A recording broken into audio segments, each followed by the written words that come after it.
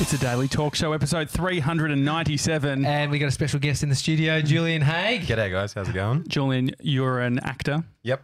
Are you more comfortable being someone else or being yourself? Right now, I'm not sure. you can slip into character. Yeah, it's all good. Probably just start talking an American accent to feel better. My palms are sweating. I feel like on the plane ride back over here, I was watching Free Solo, Yeah. the documentary. My God. Yeah. And I feel like that right now. The whole time, my palms were sweating. Yeah. And I kept looking at my palms. Just, Jesus, like my palms are just Same like... thing was happening with me watching one. Like it was a similar one on Netflix that was Valley about Uprising. rock climbing. Oh, yeah. Yeah. I just feel so pathetic sitting eating M&M. Like, I'm like, why are the M&Ms melting so quickly? Well, and it's just my stress I've got levels. food dial over my hands. There's no chance of dying in this studio, Julian. Okay, well, perfect. Yeah, true. welcome home. I haven't seen you in a couple of years. Yeah, it's been a few, I think. So how long were you in Canada for? All up about 3 years, I think. Jeez. Yeah. Shit. I came back for 6 weeks over sort of like that recent Christmas break. And I didn't know what was happening, if I was going to go back to Canada. And then, the Riverdale asked me back. And so You went back. went back over there. I'll let backstory. Julian and I met through mutual friend Tommy Davidson's cafe, Patch. Yep. You were working there many years ago, and I used to come in and eat free food. And but then you asked me to film, and I knew you were a model. I didn't know you were delving into acting. Right. And you said, "Oh, mate, can you film a scene for my? Was it your show reel? Yeah, yeah. So am I responsible for getting you the role in Riverdale? Is that the show reel? It all comes back to you, mate. I knew it. It's the only reason Tommy brought you here. We can totally let you believe that. Well, the reason I brought you here is because the showstopper, which is the waffles at Patch, I used to order them Uber Eats. Yeah. And Oh, I've asked Tommy to get into Tommy D's ear about finding out what the recipe was for the waffles. And mate, the prick wouldn't give it to me. Tapioca flour. Fuck, we've got it. The show's over. Can you believe that? Is that really tapioca? I'm pretty sure that was it. Well, he actually was Basically, everything was just tapioca flour. I believe the Even sale the smashed of, avo was. I guess that's because it was a is it still It's paleo? Paleo?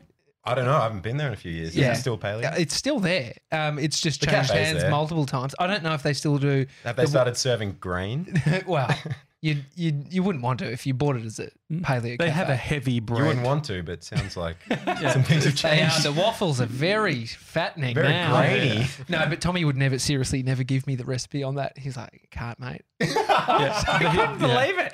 I haven't asked him in a couple of years, but we should. But I'm glad we've got it. Tapioca flour. Well, Yeah, it that's felt all. like the sale And of water. of Patch was based on the intellectual property of those waffles, and so that's probably why it was such a big deal. Julian, They were good waffles. when you went over to Canada, so you went Yeah. with the show reel. I mean, the one scene I gave you is probably shit poorly edited. Okay, so a bit more backstory was I was working at Patch Yeah. and I went to 16th Street Actors Studio. So that's why I sort of moved to Melbourne, was to like study acting. And then, we met and I was like, oh, you're doing a bunch of video stuff. We got chatting about all of that.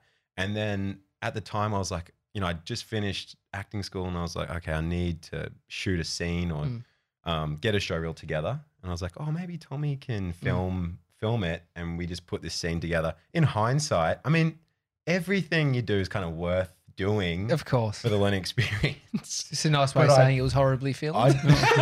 It was filmed better than it was acted. No, I liked it. The funny Are you thing, sure? It was a scene from Bloodline. Bloodline No, with yeah, Ben it's all- Mendelsohn. It's all coming back. So to me. funny, Amy and I, because when you're filming, Oh yeah, Amy was there too. yeah. So my wife was there, and we started running the scene to each other after the day, because there's this one line where it's like, Oh yeah.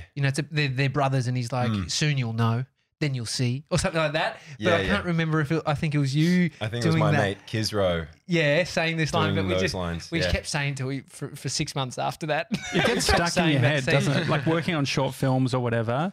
That Like, dialogue. do you even find that with dialogue? Like, there's certain words that will get super sticky. For instance, like Tommy in a video on YouTube, on our YouTube channel. It's Actually, like, you're right. he says a laptop and an O-bike, and now you can't. If anyone says a laptop within our office, we all finish the sentence. Where's the O-bike? Yeah.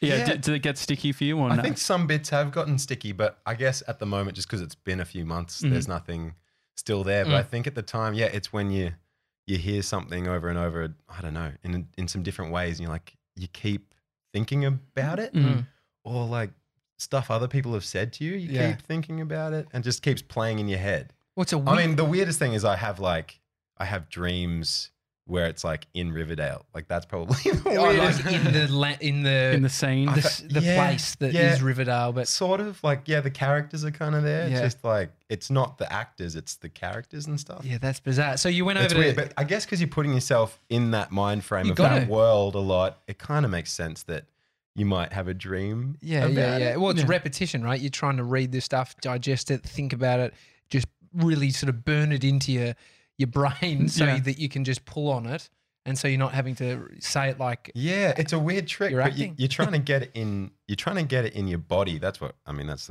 the kind of where and how do you get it in there? To shelve guys, the script. We're allowed to talk about shelving. Okay, it's the actor's secret dialogue. The whole script's up the butt. Oh yeah.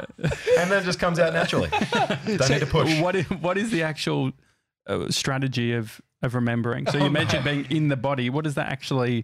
Do you ever do the memory games? Well, it's because you're saying like you got to burn it in your brain, and I think that I say you remember. My thinking is remember it like if you guys can help me how to do this, this would be great. I can't remember shit. To be honest, honest, loose. If they would be like, look, by the end, we want you to say like you don't agree with what the person's saying. I can improvise, but the idea of like I can be nah, like verbatim, like having scripts that you need to hit every line. If I had to remember a specific word, that's where they would. Right. Yeah. Okay. So I think the thing that helped me a lot was this teacher, Linda Darlow in Canada. She helped me with this a bit because this was kind of still is a bit like I have nightmares. Back to dreaming. I have nightmares where like I haven't learnt my script. Yeah. And then I've got to go perform it, or I'm in a play or something, and I'm just like, it's like it's the actor's nightmare. I think it's the same. Filmmakers is like not buttoning on, forgetting the camera, the cars. You wipe the car, like all that. Yeah. Even before coming today, I was like,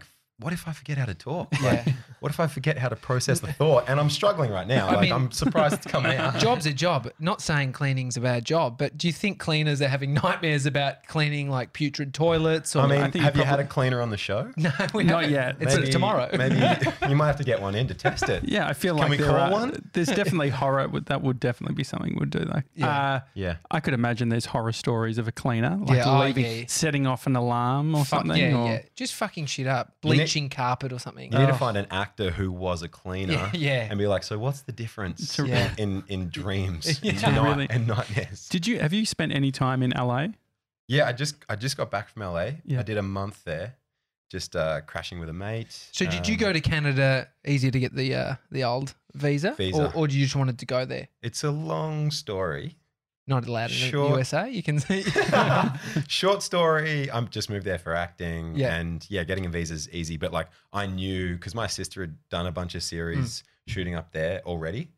And so I already knew like it was a busy place to be for acting. Whereas I think a lot of people, they hear that there's opportunity up there, but they don't really have it's not like it definitely is for them. Whereas I knew it was. So I knew it'd be a good move to like just base myself up there for a bit. Yeah. But then the longer story is like I was in a relationship with a girl who that's right. booked a show. I remember her. Oh yeah, I met her. Yeah. Yeah. We don't like her. We don't like her. You never say that to say. You got to work out what side you're on. Like if you're listening, no. No, we're still mates. We're still mates. But we like her. But does Tommy like her? Yeah. A lot of my mates tended to not like her at the time. I mean, the risk is when people break up. Sometimes you might then get back together, or you guys are cool, but then you fuck it with the friends. You out, and your friends are like, "Oh, she was such a I told you bitch." from the start. And then like you get back together, and your mates are just like, "Oh yeah, no, she's I guess she's okay." But I mean, I moved there kind of with her. She was from the States. She'd booked a show up there, and so I moved up there thinking like, okay, I'm going to get myself an agent, get into it and everything, and then we were going to basically be living together. And we broke up after about a month. Oh, that sucks. And Yeah, but there was a point I remember sitting in a car opposite her, and just thinking like, oh, like yeah, this is going terribly. Yeah, But I feel like I'm meant to be here. yeah. So it didn't feel like at times it felt pretty overwhelming. Like, you know, big moves can feel pretty overwhelming, but it didn't feel like I was in the wrong place. Yeah. Well, it seems like it's the most stressful thing you can do in any relationship is like moving house, let alone moving from one place to another. It's a good way to of the other like side of the planet. to like test a relationship. It tests it. Yeah. I mean, what's Vancouver like? Because I've heard it's this beautiful oasis with like lots of heroin. Oh, really? Yeah. Has it got like a big drug issue? I mean, no, the heroin there's great. Nothing wrong with the heroin. No, it's good stuff. No, there's like a pocket in Gastown where it's like a real problem. There's like, a lot of overdoses in the one little area. So it's not necessarily the whole of Vancouver has a problem. Yeah. It just seems like when you're downtown and in Gastown in that area that it's a serious problem. It's just, We've got a fellow Canadian. I mean, you're not a Canadian, but you're the closest thing to being a Canadian over Josh and I. I've never been there. Oh, Have you been there? I've been there, yeah. I haven't been to Vancouver though. You're from Toronto. 3D deals from Toronto. Yeah. I didn't even hear the accent before. Really? Yeah, well. I think I'm not, actually, I don't think I'm as tuned into it anymore. Like I you know, you just hear an American accent or an Australian accent now and you don't think like, oh, like different. You just like, it's all, Yeah. Shitloads of Aussies though in Vancouver. Heaps. Yeah. So do they stick? Does the accent stick out? So you're walking around, you're hearing, there's an Aussie, an Aussie. Yeah, it does. But like I'm saying, like I think after about 3 years, I'm used to Aussies being there, and I've got so many mates who are Aussie and Canadian, so it's kind of like you're used to the blend now. But I remember at first, or like even with traveling in general, at first you're kind of like, oh, I can hear an Aussie across the restaurant or the bar. Yeah. You know, I can hear the twang from a mile away. Yeah, yeah. You just know. Yeah. So being on a show that's on Netflix, what is the impact that it actually has on like your personal life or like social media? Is it just like people start following you and what's the process? Yeah, it's been interesting because my role hasn't been like a massive lead on the show, but you had your top off, so it helped. Yeah, that helps the social followers, right? With the demographic. But no, it's been, I don't know, it's been an interesting kind of ride for sure.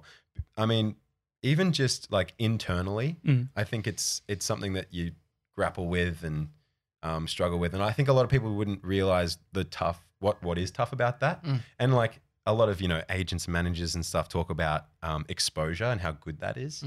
And then it's funny how like, I don't know, maybe it's just me, but like a lot of it, and you guys are dealing with exposure too, but like... Oh, we can't walk down the street no more. Ordering a coffee is hell. Yeah. No, we just don't want it. You like it in here too much? I don't do it. You don't actually leave the house. But yeah, it's kind of a weird feeling when you feel exposed. Yeah. It can be kind of confronting. You look at, I mean, their business model is for you to have maximum exposure to get you in front of more people to land yourself more work to get them money, right? Yeah, so like that's their incentive. For managers and agents, they're thinking like, they talk in like momentum and exposure and heat. And you're like... Did you say heat? Heat. What do they mean by heat? Heat means like if you're hot, it means a lot of people are talking about you, want you. Do we have heat, do you think? I think you guys feel pretty hot. You're on looking heat. pretty good. Are you feeling flushed? Yeah, I do. I'm constantly flushed. Maybe I'm going through menopause. I'm feeling flushed right now, so maybe I'm hotter than my manager says. Do you think it's something that you thought you wanted, but then when you have a little bit of it, it's like it feels different? I think I've been getting, like, I think it took me a long time. I started acting a bit later. I started acting at like 25. Whereas I think a lot of people get into it thinking, oh yeah, I want to be famous or I want that. And it's a lot harder when you don't have really good reasons why. You need to, like for anything you do in life, you got to have some solid reasons why. I think it just won't happen. It'll fall away. Or then when you get that thing that the reason why wasn't very, I don't know, truthful or like deeper, it kind of just like you end up in a pretty, I don't know, weird headspace maybe. Well, we've got a few options, right? I think the one about fame can serve you on your journey across time upon reflection, right? So you can go, I want to be famous. I want to be a presenter. I remember thinking something around that. Yeah. But then I worked out that to be a presenter required holding up a camera, filming shit. And then I'm like, fuck, I love making videos. I've fallen in love. So it's like, you know, you might want to be famous, but then you discover the thing that you want. So in some senses it can be. The thing is, if you pop in that time, right? If you pop in the, if you're hot, if you're heat, you're on heat in the time that you go, I want to be famous. And then you go do one audition and you fucking become famous. Yeah. Imagine the downhill, like just the narcissism that you'd grow. Your ego would be out of the world. Yeah. I almost feel sorry for people that hit it big as a kid, because then that's so much of your identity is that. And then everyone sees you as that. And it is tricky, I think. A lot of people, like those guys, really struggle with it. Whereas, you know, getting into it a bit later on and I don't know, I kind of feel like a bit more grounded in it. And if anything, you know, I find like I got to put myself out there almost more, like the way I do my Instagram and my Instagram stories and stuff. I feel like my ego actually chills out a bit when I do put that stuff out there. Because I feel like personally my ego is saying like, don't. Like, don't put yourself out there. Like, what are people going to think of this? Like, this is rubbish. This is silly. And then you do it, and then your ego kind of dissipates, and it doesn't really have a leg to stand on because you've just done it. And, you know, and a lot of the time the feedback is positive, and it's like, oh, that was really funny. And well, because you're an actor as well. So when people are watching you, they're not watching you. They're watching a character on screen. And so probably social media, the difference between being a presenter and you're doing the acting. Yeah, it's more you if you're a presenter. Yeah, another funny thing with Riverdale and that character is like he's a bad guy. And he's an asshole and it's very in line with you. Very much, very much who I am as a person, just a complete dick.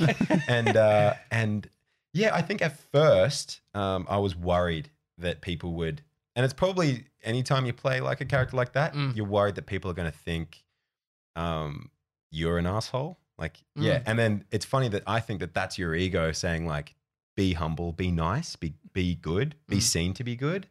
But then, same thing. Then you go and play this asshole on TV and then you're fine. And then generally the feedback has been, you know, oh yeah, he is an asshole. Like we hate that guy, but we like watching him. And that's sort of what I was like, what I was aiming for was like, okay, I want to be this guy enjoying doing bad things. I don't want to be the evil guy that's like, you know, like, screw you. Like, I want to be the guy that's like, screw you, you know, like kind of having fun. Like, I don't think bad guys are really sitting there being like, I'm such a bad guy. You know what I mean? I don't think anyone thinks like just that. Just to be cool about it, I guess. Yeah, like the ultimate example is Heath Ledger, I think, in Dark Knight, where he's just like playing this guy who's batshit crazy and doing some really awful things.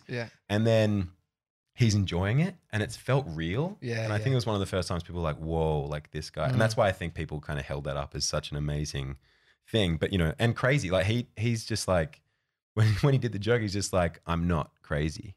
And it was just that simple. And it was like, whoa, this guy's crazy. You know what I mean? Being at home, is there a bit of pressure? Do you feel people asking the same questions? Do you feel like over and over? Yep. What are they asking? Yeah. What's the 5 questions? The paleo recipe for the showstopper. How many times? Oh yeah. You should just put it on your Instagram bio. I've just been saying like recipe. How's Riverdale going? Tapioca flour, cup of water. What? Yeah, it is kind of the same thing over and over, and it does get a bit kind of I don't know, like it kind of adds to a bit of stress in a way because there's a lot of uncertainty. So like I don't know what's coming up in the next few months, whereas most people with their regular day jobs know they're locked in for something for the foreseeable future and what that is financially and everything. Whereas I'm still like really beginning in a way. Like this is my first reoccurring role on a show. And so like there's just so many question marks up ahead. So that when people are like, oh, how long are you in Melbourne for? That's kind of the first question. And I just say, I don't know. Yeah. It's it's a funny thing. I don't know. Maybe I need to have a better answer so I feel more Well, at peace. I I'll just think- be like 6 months. Yeah. Just say something. That's all they want, I guess. I mean, How long what you a- get- That's true. I all mean, they're it asking, is all they're- arbitrary, right? all Like, they're asking, are you still on the show? Like, is that a nice way of saying, are you still on Riveter? Or is it still like, why are I you think back? it's just chit chat. I think it's Chit-chat? just Yeah. like the first. It's a bit of question. banter. Yeah. It's a Banter? low level banter. But I mean, what are some of the good questions? How long are you back for? You What are good questions, do you think? If you were to design a conversation that you would like to have, what would you like people to ask? Oh, jeez. Not that question. That's Yeah, tough. yeah. That was too hard. I mean, that's- I can't think of anything That's now. a hard question, Well, but though. the thing because is, but it's not. The thing is that for a lot Thanks, of people, Tommy. I appreciate the but backup. the best the people who are conversation- in, but the people who are in Melbourne, it's the only reference. The reference point they have is like, oh, Yeah. you're where I am now. Yep. yeah, That's yeah, cool. yeah. Like, Yeah. and so they're doing it because it's. I don't know, because I think it's a common, having travelled and all that sort of thing. It's No, a common one oh, that I it's think- I think- always the. I think also it's kind of that question wouldn't be so tough to answer if I felt better about the situation. Yeah. So I think, and it's just part of the journey as an actor is like you have to be kind of comfortable in the uncertainty. You know, it's when you kind of like get into that head fuck. Can I say? Yeah. Yeah. Great. Okay. The head fuck of just like, that uncertainty. And then it's like what that uncertainty produces is like more uncertainty and more uncertainty. I think if my mum and dad, I mean, sure, they probably have at times asked over the time that I'd created my own business about work, like, have you got any jobs? Yeah. Like, it would start being that feeling of like, Yeah. I've got to live in that world. Yeah. And you get better at living in that world of uncertainty Yeah. and the unknown. I mean, your sister, she was Totally. on Limitless. Yep. I love that show.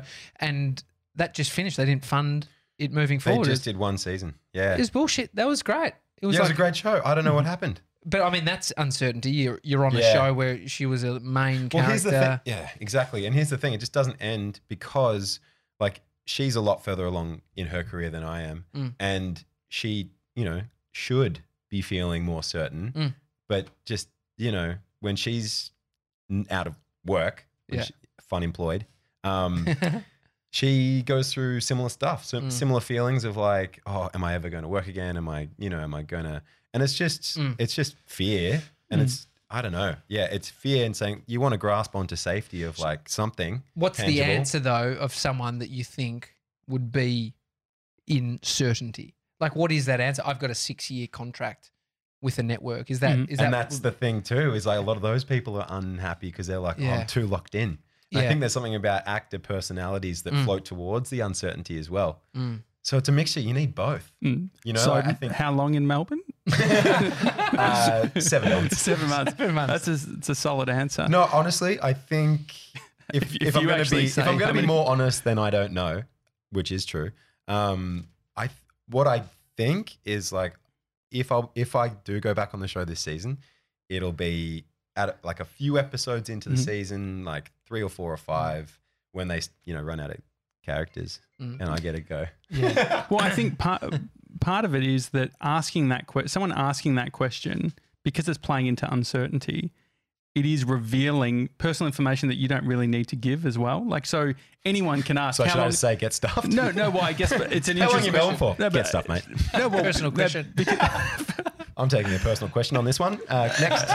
No, but do you know what I mean? Like, I think there are times where it's like you having to explain the future of your work and waiting on the fact of X, Y, and Z, and I'm waiting for this deal and that deal.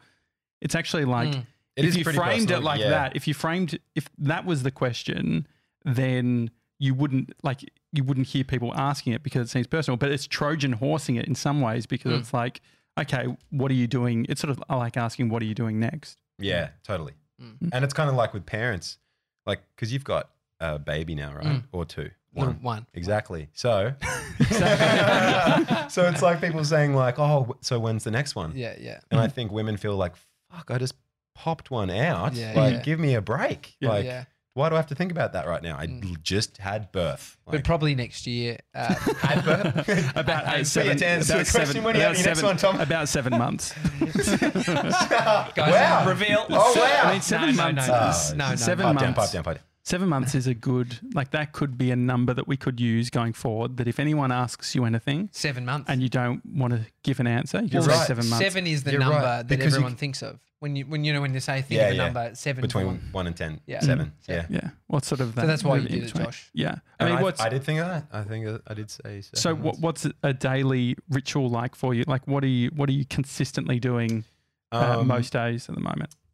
Generally, I like to meditate every morning. Are you using an app or how are you doing Sometimes. Generally, I just do 20 minutes, eyes shut, focus on my breath.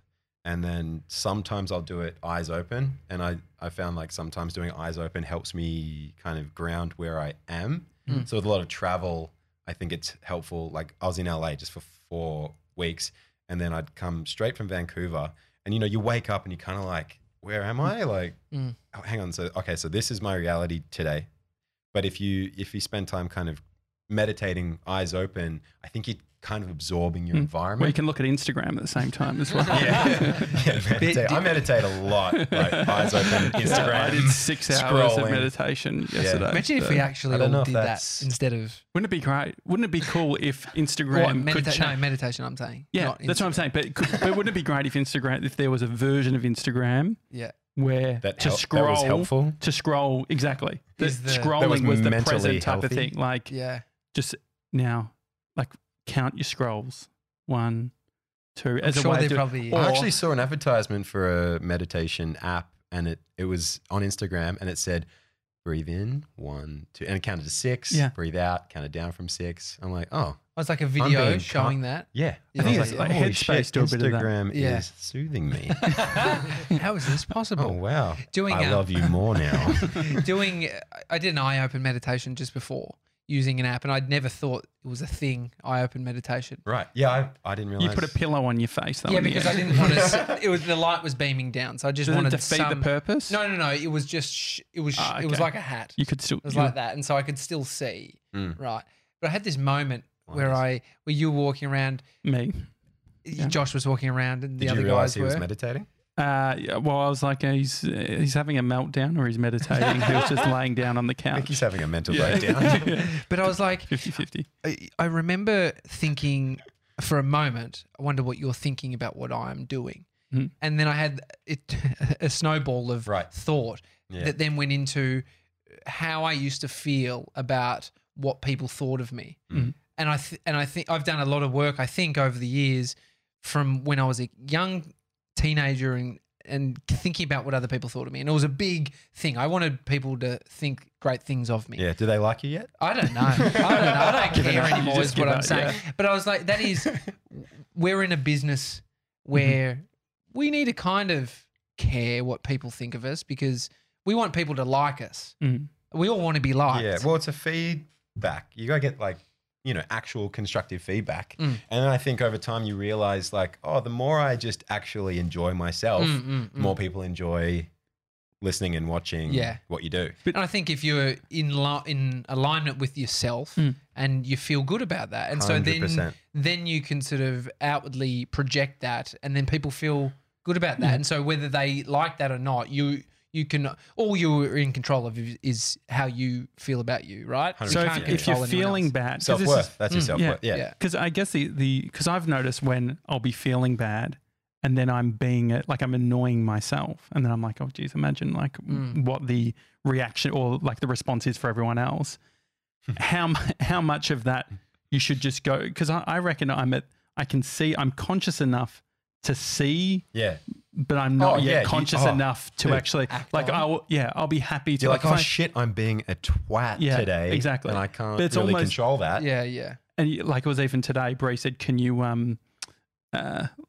be better?" Yeah, it was a bit of that, but it was also to do with the car and calling the mechanic because the steering wheel has slightly moved since I got the tire fix the other day. Anyway, wheel alignment. Bree says we need to do a wheel alignment. And then she said to me, she asked me 2 days ago, can you call the mechanic and do it? So like your one job. And then this morning I hadn't done it. And then she said, that reminds me, I've got to fix a handle for mum.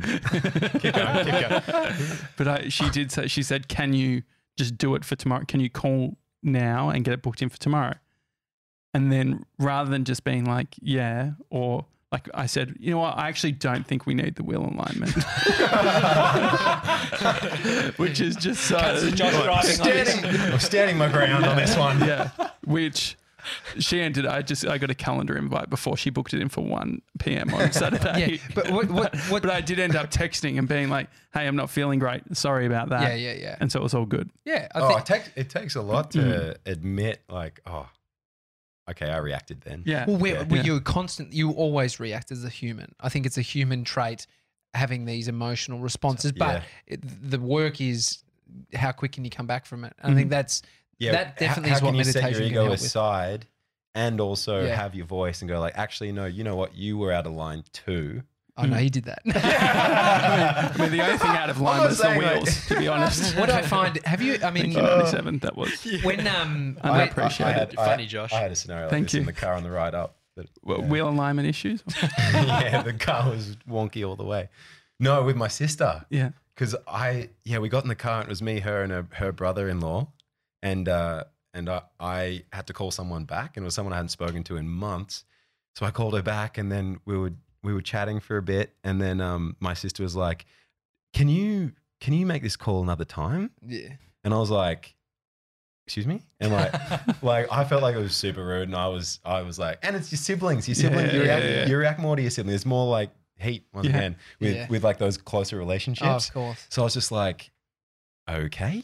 And then and so then I was just like, okay, I think I need to call you back, mate. I'll call you back later. And then, was he on loudspeaker? You're holding it like it was? No, I had It's the Carl Stefanovic vibe.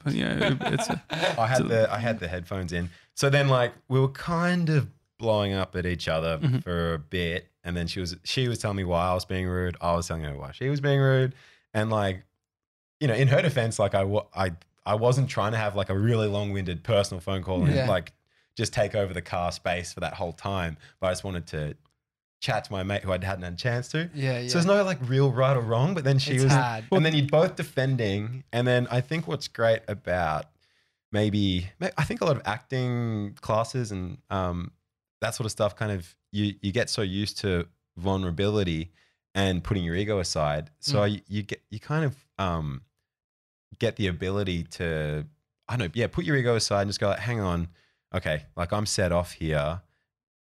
You know, how can I listen to this person as well? And then, you know, and I think, being vulnerable, you get emotional. Like I got really emotional, and then I was just like, at some point I was like, look, I'm sorry.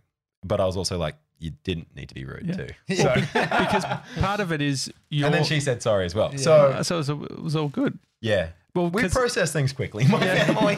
I mean, because part of it too, I reckon, is you're being empathetic to your friend who you were speaking to on the phone. So you were thought that you were doing the opposite of being rude, which is like being present, calling someone back and being in that moment. And that's what's always hard, is when someone else... I need you on the car ride back. Yeah. No, but then someone's saying, hey, you're being rude. Yeah. It can like blow you away, because it's like, well, no, I'm doing the absolute opposite. Isn't it right crazy now. how such little things can kind of blow you away, and like your ego or your defenses kind of like fire right up, and it's such a small thing, but really you're possibly setting off stuff that goes way back in your, you know, relationship with that person. Like, you know, with a sibling, like so how do you deal with families? I've been arguing with her since I was born. Well, we're trying to work this out at the moment, because I had on Saturday went to a breakfast with my family, and it was just like the only nice thing they said, well, they didn't even say nice thing about the podcast. The only thing they had to do was they were drilling me on the numbers and how many people we have listening and watching and all that sort of thing. Yeah. And I asked one of my siblings, do you want to come on the show? And you're like, listen, 3's a crowd. Yeah, exactly. And he said no. And so I was like, okay, these are all these negative experiences compounding. Yeah. When do you say, okay, we're family and we just deal with it and all that sort of thing? Yeah, versus when do you just say, you know what, like the negativity that every single time I'm in this and I'm having these conversations, it's actually not worth it? I think what's worth it is having the conversation, which is harder, which is having that vulnerable conversation and going like, hey guys, maybe it's sort of easier one-on-one sometimes, but like, hey guys, like I'm just feeling not supported in this area. And I think that's the thing that people won't do, is they won't say that, because it makes them feel sad or afraid to own that, that we actually need each other's love and support.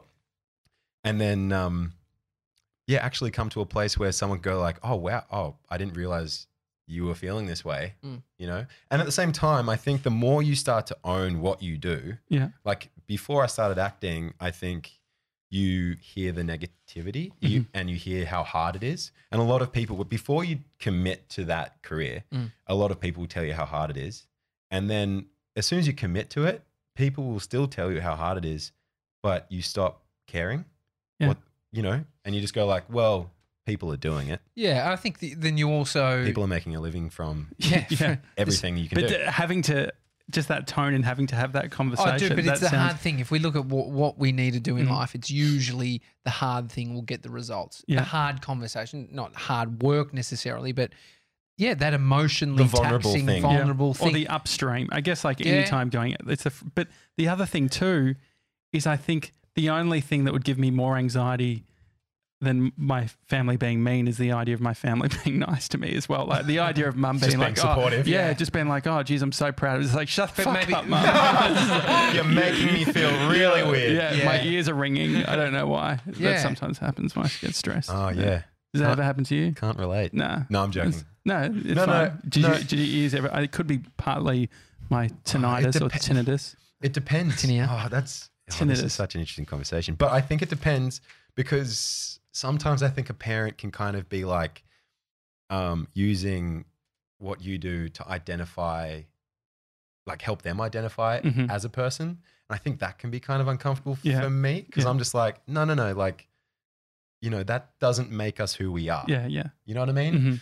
So when it's just like genuinely, I'm really proud of you, I think that's great. But then when it's like, one of two things. If it's like for their gratification or if it's for my gratification or validation, I think that's, I don't know, that's where you start to get into like codependent kind of land rather than like, it's great to kind of depend on your family in a healthy way. Well, you got to remember also, just because they're our parents, we view them in life as the people that told us how to be. You know, they brought us into this world. And so you hold them up.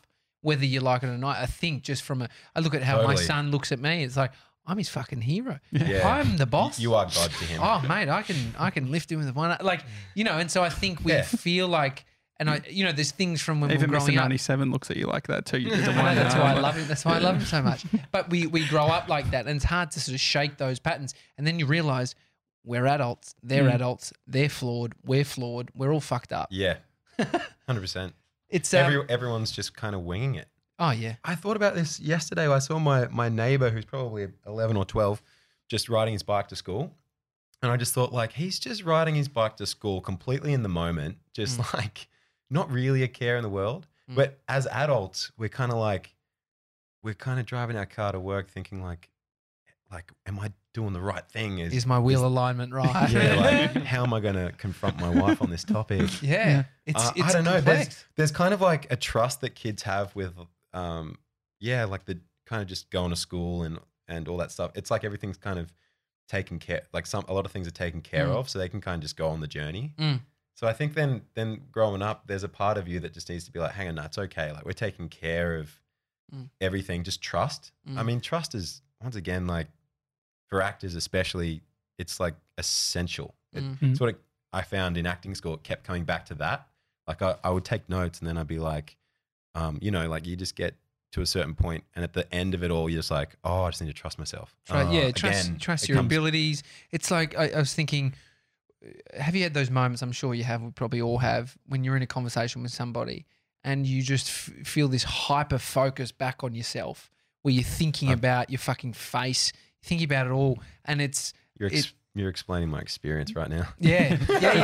But seriously, that's Haig. That's what my manager's trying to get me to do. I know when it happens, and it's when I'm focusing on self more versus opening up, because I've had a few moments where I've had that. That's the difference between I think self-consciousness and self-awareness. I think people get really confused with that, and I got really confused with that and bogged down in that. Like, I think maybe it's part of the process, but like in acting school, I remember working at Patch. And when I first started there, I'd be flying around making jokes with everybody. And then one of my first weeks in acting school, we had Kerry Armstrong as our scene study teacher, and she said to me, "Julian, stop trying to get everything right." And I was like, "Holy shit, I'm trying to get everything right all the time." And then I was working at Patch, and I caught myself, and I was so self-conscious because I was just like, I was carrying a coffee around, I was putting it down, like, oh my God, I'm just trying to get this right. This is so bizarre. Everything I'm doing, this interaction, it's just, yeah. I think and then I learned something that helps me with acting is like, okay, let's try and get this take wrong.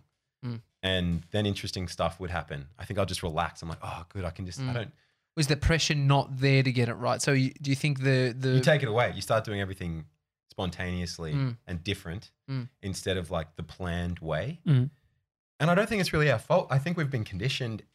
Think about school. Like everything you do in school is tested, and it's bad to get things wrong. Yeah. It's good to get things right. You're totally right. Austin Kleon, the book, what's his latest one that I was reading? Actually, Keep going. Keep going, Mr. 97. No, that's not the title of the book. He's just encouraging us. I appreciate it. Keep thinking of titles. Keep going. Keep going. Keep going. One of the practices for artists, photographers, painters, actors is to, it's just a passage in there. I don't think he came up with it, but it was about doing something wrong, that's similar, or doing a bad painting. So like actively make bad art. Yeah. So that it frees you up. Yeah. Yeah. I remember my mum's a painter, and she was doing an exhibition. She was pumping out so many paintings, and she got to a point where it was like, 3 weeks out to the exhibition, and she was just feeling really stuck. And I said, well, try this and get a smaller canvas and just paint something that feels wrong. Like put in like brown when you think you shouldn't be using brown. And, I don't know how to really paint. I'm assuming a lot of brown. A lot of brown, not good. Unless it's like a desert scene or something. Yeah, like unless that. it's, or bark, trees. Yeah. But then, the end result, like it's one of my favorite pieces of her work, and it didn't go in the exhibition. She just gave it to me. But it's my favorite, like one of my favorites of hers. It's just so abstract and weird. And I think it just there's a depth to it. It's really interesting. But then, she kind of felt like freer. There's something called the McDonald's effect. And it's if you're trying to like work, Macca's? Exactly, Macca's. Eat a shitload and get fat as fuck. No, then you'll stop caring. You'll let go of your belt, of your core. Yeah, just fully losing engagement. Our first fart sound effect in the new studio. Who did that? That's Tommy. Nice. I thought someone might have pressed the button. Exactly. We will get there. We will get to that point. No, but the idea of the McDonald's effect is if people are trying to work out what to have for dinner, if you're in a group scenario, it's always fucked. No one can decide. Yeah. And so what you do is you say, how about McDonald's? And by throwing out a bad idea, it inspires good ideas. Mate, what happened at your household? Exactly. Macca's, you fucking nailed it. Josh, chip off the old block. You're an ideas boy, Josh. Go get my car keys. I'll have a fillet of fish. Fillet of fish. Never really did the fillet of fish. My wife loves them. I was all about fillet of fish growing up. Were you? Yeah. Weird little creative kid. Yeah. What's the deal? Oh, wasn't that weird? Yeah, I remember I worked at I'm McDonald's. feeling myself as like this little artsy kid. With a little fillet of fish. I really wasn't. Fish? Yeah. Mum, just pointing Filet. I believe it's filet. Do you eat much junk food? Look at him. Since I've been home, it's been awesome having some home cooked meals. Yeah. From mum and my sister. But I think living in North America, you can't avoid it. You just can't. Like I was living opposite an In-N-Out burger. Oh God. And I had it twice. And where was that? I thought it was In-N-Out gross, to be honest. But where was it? Yeah. Studio City. Oh, okay. Do you know the specific one? No. My favorite In-N-Out is the one next to LAX. Oh yeah. And I fucking get a burger. We did episode 300. 200. Really? 200, yeah. 200, jeez. Yeah. Whoa. And we had, the planes going, because you can see, like, it's my two favorite things, burgers and planes, and they come real close. Nice. It's good fun. Yeah, anyway, but you hate In-N-Out, as you were saying. No, I didn't. Yeah, I didn't really like it. I thought it was a bit gross. I mean, that's a good position. I feel thought like the chips were cooked badly. Really? No, it's just because it's close to potato. Chips. Yeah, they're different. They're just chips. they just fucking. It's like you imagine that they've just got a potato and they just fucking sort of slice it up like it's real rough. They don't take off the skin. Yeah. You see the brown bits on the end. Yeah. I've always just told so that's another thing with my laziness. Isn't that how chips should be? Like cut up potatoes? Yeah, but they're not. It's mashed potato. Yeah. That's sort of like being congealed or whatever. Yeah. Yeah. Like Pringles are just like mushed into a tennis can and then. Yeah. Do you not like Pringles? No, that's I fine. don't have anything against Pringles. I love Pringles. You know, they're delicious. I'm furious that they're now like so much smaller. Like they're like that. When we were young, they were big. What? Yeah. How do you get your hand in there? Oh, mate, struggle with this size. Wait, you think the actual... No, the can's small. My hand can hardly fit in. Look at those mitts. You can't get that in a Pringle can. Yeah. If anything, they need to make them wider. Yeah, it's literally that. No. We should get some Pringles. That's why I always... Can we just get some? Can we get some Pringles? Yeah. Fuck, he thinks he's on set. Is this how this works? Yeah, what was the catering like on Riverdale? No. Seriously. It's probably less likely like, hey, can we get some Pringles? More like, oh, can we get some Pringles? Really? A little bit. Did you have what was your? I wouldn't say that. What was it like? Did you have a trailer? Yeah. And what was the question? The food. What's the food like? The food's great. Yeah. Generally, most mornings I'd rock up and you look like a muesli guy. You're a muesli guy. I am actually. Yeah. But they don't do muesli in North America. Yeah. What do they do? Granola. Granola. Okay. Yeah. And you can't avoid. Just too sweet. Unless it's from Patch, it's just too sweet. Unless it's got that fucking canola flour or the fuck those waffles are made out of. Tapioca flour. Tapioca flour. No, I discovered. No, granola. What's it called? Granola's What's rubbish. the one that I have? Oats. I started. Porridge. Porridge. Porridge. You like porridge? No. Yeah, I started having it the other day. But 3D Dill's mum sent over some maple syrup, and I've been just drizzling that stuff on there. It's hard to hold back on maple syrup. He's having wet granola then. Yeah. No, because I put it in the microwave. Yeah, I know, but I'm saying you're having granola is just dried fucking oats and nuts granola with honey and maple syrup or some kind of sugar. Like that sounds fairly healthy. I'm pretty sure in the States it's just like high fructose corn syrup. Yeah. Like a cake of it, and then just a couple of nuts thrown in with it. And so you're eating a bit of muesli, and so can you? No, like most mornings, I would get to set and then order a breakfast burrito. That was my kind of meal of choice to start the day. Yeah. Black beans. North America, you can get a lot more black beans than you can get here. Always disappointed. A ton of Mexican food. Yeah, basically. Yeah. And so but no, the catering's great, and they also have craft services. What's craft? Like the nickname's Crafty. Yeah. Have you guys ever been on a film TV set? No, not a big fucking, not like I mean, we're on IMDb, but... Yeah, the daily talk shows. This specific guest appearance will appear as himself on your IMDb account. Great. So you might want to get your people all over That's actually why I'm here. Actually, very quickly before we get to the crafty stuff, is it on your IMDb? It says that you won a gold medal in the university games as a lawn bowl. Correct. Player. You know what's funny too is like a mate of mine, Glenn, who was in the team. He put that on there on the IMDb. He edited my IMDb. Well, because Josh said it was on your IMDb, and I was thinking, why would that be on your IMDb? It's an inside job, definitely at that point. It was. By the Grass Cutters. That was our team name.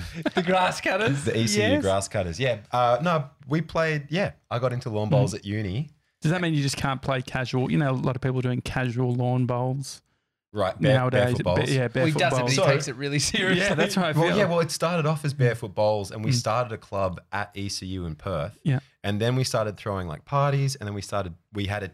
Before I got involved, they had a team go to uni games, and I think they won the bronze medal, and then the next year I joined the team, and then we started throwing like end of semester parties. Yeah, and because the Aussie unis don't really do like frats or anything, but like we kind of had this big club going. Yeah. And then and then we started getting right into the bowls. So the bowls club that we played at and that we did barefoot bowls at, they asked us to play like pennants. So I started playing Saturday pennants for bowls for the SAA in Perth against 7-year-olds. Yep. Yeah, really? You must be loving it though. Like you think about it. Imagine I got pretty good at it. Yeah. You won a gold, mate. Well, then we won like the the gold medal 2 years in a row at the uni games, which is like, it's funny because uni games is just a piss up. Like you just get like blackout every night, but we still took the bowling pretty seriously and we wanted to win. Yeah. And then what's funny is then me and my mate Cam played in the club championship pairs for that club and we won. So if you go back to that club in Perth, you'll see like Cam Adams, Julian Haig, club championship pairs, whatever year it was. Yeah. And then for the first 2 years that you're a lawn bowler at a club playing pennants, you're considered a novice. And so then they have the club champion novice championships. Club championships. And then my mate Cam, he came runner up in the state for that. And then the next year I couldn't do it that year for some reason, but then the next year I won the club championship. Yes. Whatever it was, novice. And then you go into the Western Australian State Novice Championships. Yes. And I won that somehow for singles. And I won $400. And then it was so funny because I had blokes from like other clubs coming up and being like, yeah, so have you thought about playing anywhere else or trying to poach me? And I'm like, mate, I'm moving back to Melbourne. I might like, I've been playing tennis and then got into bowls. I think I might go give footy a crack. Is lawn bowls an international game? I know it's at the Commonwealth Games. Yeah, they've got it in Canada, England. Yeah, okay. Yeah. Because netball is one of those ones that's like Americans will look at netball and be like, what is this? That's my American accent. Oh, yeah, that's pretty good. Thank you. What is this? I can do Ryan Seacrest as well. No, That's he can't. It's Ryan Seacrest here. It's not. It's The worst. Was that good or no? Can we get a comparison video made between Josh and Ryan Seacrest? It's Ryan Seacrest here. It's because I do it too fast. It's Ryan Seacrest here. It's too annoying. It's nasally because that's no. He's not that weaselly. He's cool. I think you don't sound cool. I think maybe dial it up a bit more. And then you just taking a piss, Jules.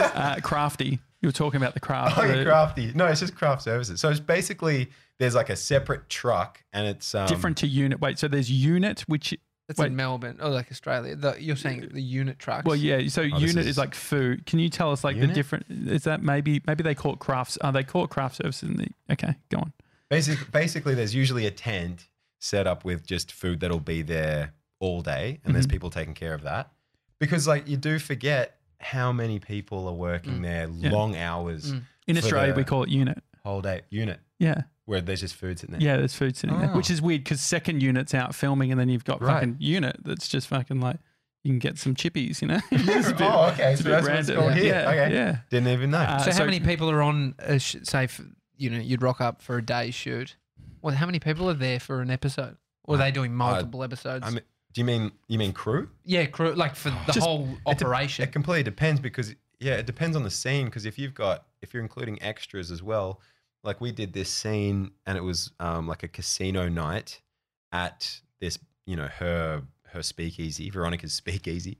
And there was something like 60 extras on set, which is like you wouldn't think they'd need that many people. But they get them on hand and dress them up. And so then...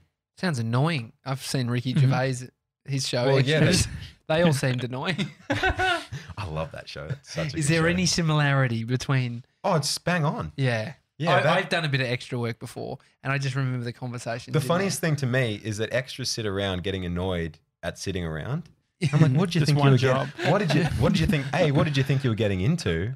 And B, you're actually doing a fairly easy job. Like you don't have to do anything. It's because they want to be the person at the front, don't they? Can you do? I don't know. Maybe like when you're an actor, when you get like your biggest role, can you then?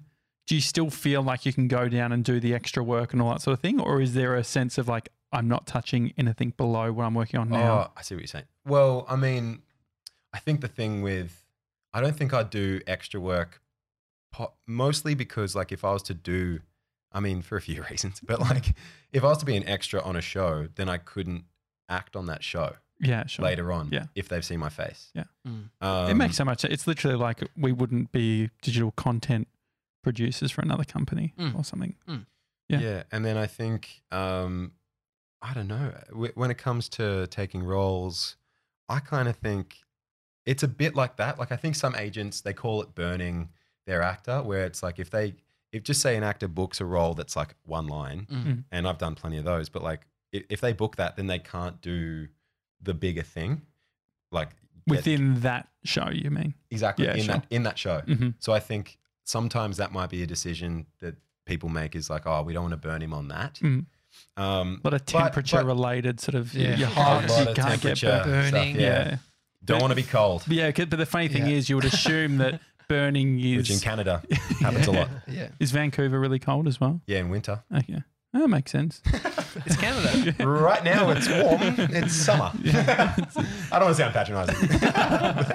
No, it's really not. Vancouver right now is middle of summer. Does and Vancouver it's have the really extreme? Because Toronto, where 3D Dill is from, it gets really muggy, disgusting. Yeah, it gets real muggy in the summertime. Mm. It's kind of Humid. gross. Yeah, real humid. New York Really. is like that too, right? Yeah, they're pretty New similar York. temperature-wise. Mm. Never been to New York, but I'm just assuming. I went to New York when they had like 10 days straight of like 110. Oh, imagine you And in it was- jeans and a jumper. It was disgusting. I was just Definitely in like, jeans and a jumper still, Yeah. weren't you? it was very humid. Yeah. And it was just like the Airbnb I had no light. And so I'd wake up at like 10 in the, you want to wake up early when you're traveling, but I was up at like 10 in the morning and then just going out. It was, gross. Oh. Anyway, not ideal. Julian, what's Yes. what do you sort of what's next for you? What do you want? That's the second question after how long are you here for? How long What's are you next here for? for? I know. I mean, yeah.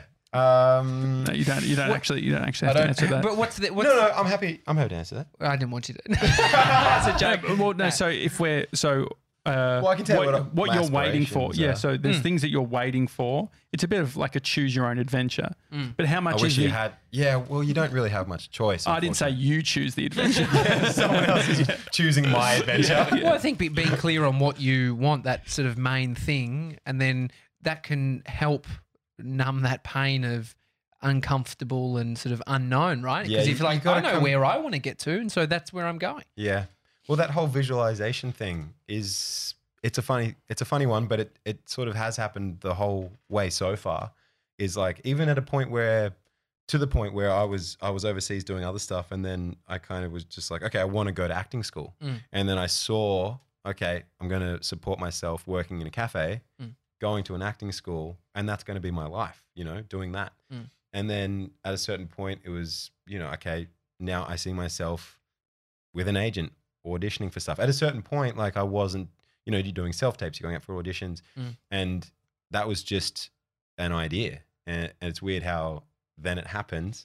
And then, and then I kind of, even when I was here, part of the reason I didn't really want to stay in Australia and in the industry here was because I kind of felt like I wasn't going to get much of a crack, that I'll just be seen as kind of like, okay, he's like, he's done modeling and this is, he thinks he can act kind of thing. Whereas I just felt like if I go over there, I'm a better shot at getting seen for roles.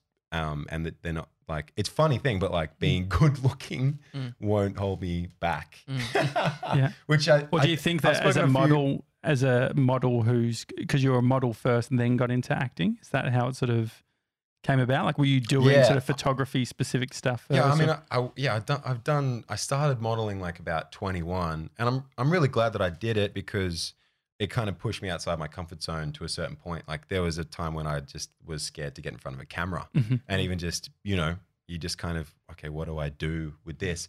And then you're pushing yourself outside your comfort zone with more movement, more expression, but then it gets to a point where you're like, oh, what about speaking? What about my voice? Yeah. And even telling a story. And like I grew up in a pretty creative family. Dad's a script writer and back in the day, director and producer. And I think we were around that stuff a lot without even knowing it. And how we've connected a lot is going to the movies and talking about movies and stories and projects and stuff. So I think at a certain point I was like, well, I do, like the dream is that, but I'm just too scared to admit it, basically. But it was the next thing to kind of like push myself outside my comfort zone was acting, speaking in some way. Yeah. Dreams can be scary. Yeah. Well, I think they're the scariest thing. I think like, honestly, people talk a lot about the fear of failure and that's what's holding them back. But honestly, I think we fail a lot, and I think we're used to it.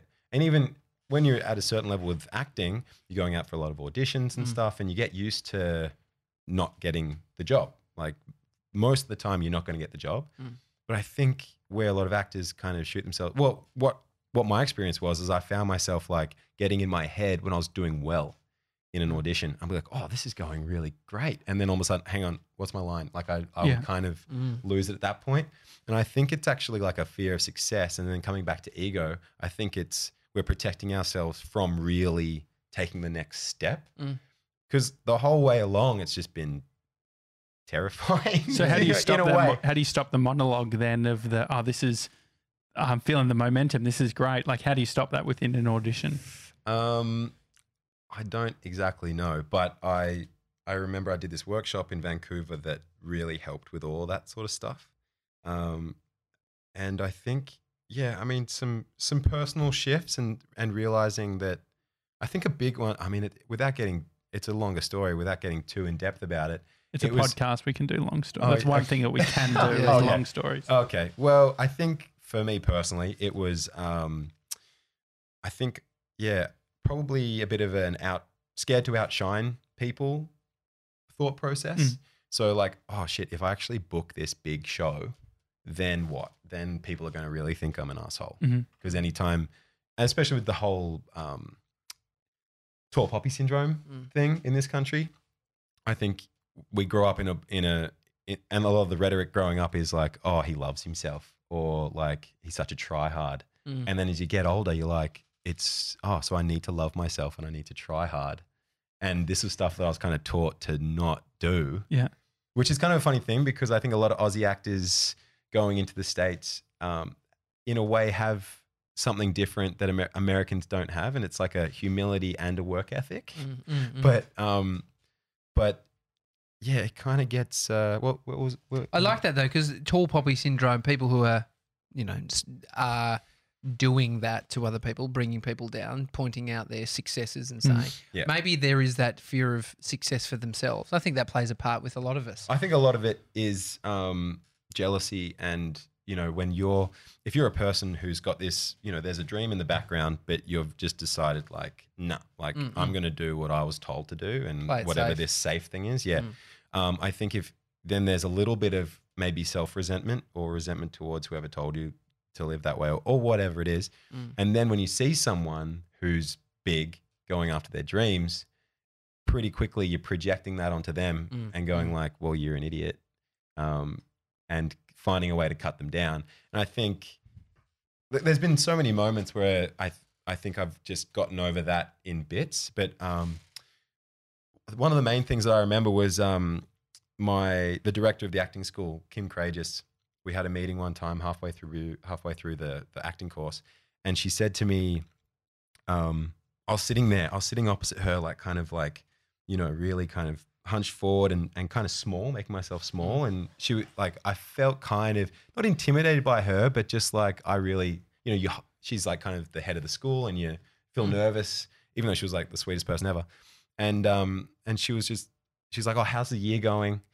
And I'll be like, oh, like this and this. And she'd be like, okay. And she just stops you straight away because she can just read you that quickly. Yeah. She'd be like, what's stopping you from being big?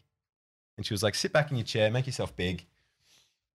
Put your shoulders back. Physically big. She was all of it. Take up as much space as you can. And I said, fucking hell, yeah. Just put up on the Go table. For it. And then she was like, how does that make you feel? And I said, I feel, uncomfortable. I feel scared. And then she was like, well, what stops you from being big? And the first thing that came to my mind was, well, when I'm big, people cut me down.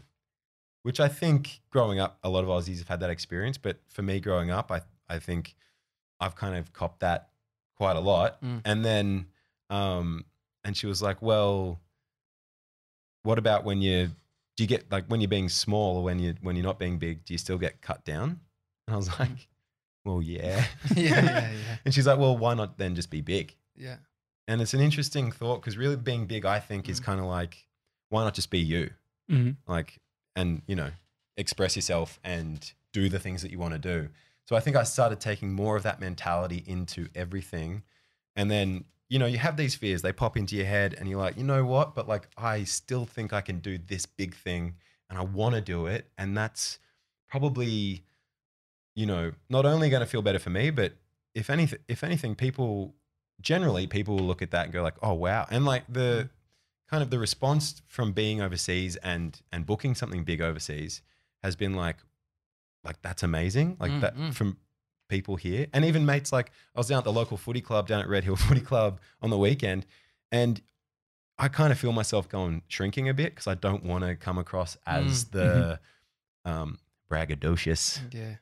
Is that a word yet? Yeah, braggadocious. Yeah. Donald Trump put that in. Did he? That's right. That's a Trumpism. Braggadocious. I don't want to come across braggadocious. It's a great word. Yeah. Is it completely made up or it exists? Mr. 97. Mr. 97 is Googling. braggadocious. Is that a thing or no? It's a Trumpism for sure. It's as real as his hair. No, I think it's actually in there. It's in the Cambridge dictionary. So. Okay, what is it actually? damn. What's the It's a definition real of word. braggadocious? Trump's got one over me. Praising yourself or speaking too proudly about your own achievements. Oh, Yeah, damn. of course. Oh, damn. I mean, I remember hearing him say it and I thought, oh, he's making words up now. definitely. So you go to the footy club. Yeah, and- like I didn't want to come across like, same thing, same old stuff, like full of himself and a try hard and all that shit. Yeah. And then you're chatting to just, you know, guys that you went to primary school with who are just like, oh, that's insane that you've been doing that. Like, that's incredible. And, you know, you still cop the few little backhanded like jokes and whatnot, just like, oh, you're a big celebrity now, which is like, oh, sometimes just like, oh God. But like that sort of stuff, I don't know, when you own, same thing, when you're owning whatever it is, it's kind of a bit more water off a duck's back. How does someone that you would look to that would handle themselves in a situation like that? What's the Jules that would walk in there big, but big doesn't mean you're saying, I'm on a fucking Netflix show. Fuck No, you. You know, no. like that doesn't mean that just being big doesn't mean that that's what defensive. you'll do. Going in there. Yeah. It's, But and also I like think it's just going in and kind of like letting those ideas of what you think people are thinking and what you think people are going to say, let that go and then just be present with people. And then I think is it bringing focus on self when that happens? It's like me looking at somebody and I'm thinking about my face and what they could be thinking about what this is. It's like I'm totally fucking thinking about me. I'm not thinking about them. Right. I'm not thinking, I wonder how they're feeling. Yeah, I wonder what their experience And I is in think- this moment. Yeah, and I think that has happened a bit where I'm like, okay, I just feel super self-conscious right now. But then also, like, you know, a lot of the time in those conversations, because they're guys that, you know, guys and girls that I went to primary school with and high school and stuff, like I'm just as interested in what they've been up to. And then a lot of the conversation is kind of like, oh, but you know, like, oh, I'm just living in Mount Eliza with, you know, and this is all I'm doing. And I'm like, that sounds pretty cool. Like, you know what I mean? Like everyone's on this kind of crazy journey. I feel like it can be a defense mechanism sometimes to, like, there's the other way too, which is not being comfortable talking about yourself. So always pushing the other way of like, I'm a closed book. And so then it's a big head fuck, right? Because you're not clear on balance. because you're not clear on your own narrative because you're like, I don't know what I'm going to be doing next or whatever it is. There's nothing wrong with being confident and just being like, this is what I've been doing. Yeah, and maybe something else I've kind of observed in my sister. She's very good at that, like just being like, oh yeah, I've been working on this, and she's happy to talk about it. Yeah. Whereas I think I've been a little bit more uncomfortable saying like, yeah, I've been working on this massive show, Riverdale. Yeah, for that. And so is it like then, do we need to reconcile an answer? Because it's almost like every time someone asks, you're going to the bank to try and work out what the answer is versus if we've got our answer sort of dialed in, it becomes pretty easy. Like it becomes a lot easier, I guess. So maybe I should write a script. Yeah, but I don't think so. And maybe then have it in your body, like, shelve And do it. it with an American accent. Shove it up my ass. having a tech platform, so, let's say a business, a startup like Jules Lund has Tribe. Yeah. It's a marketplace for influencers. You know, he has this pitch, right? It's also about the audience that you're speaking to. Because I think about me selling myself, it's all different contexts, right? Am I talking to my auntie's friend? So if your auntie's friend said, hey, Tommy, what are you up to? Yeah, that's where What do you say? I get more rattled and more uncomfortable in those moments where I'm out of out of my audience, essentially. You because know? they don't even know what the fuck a podcast is. Yeah, because so then maybe it's I know like what you you go mean. back to your mates, right? Yeah.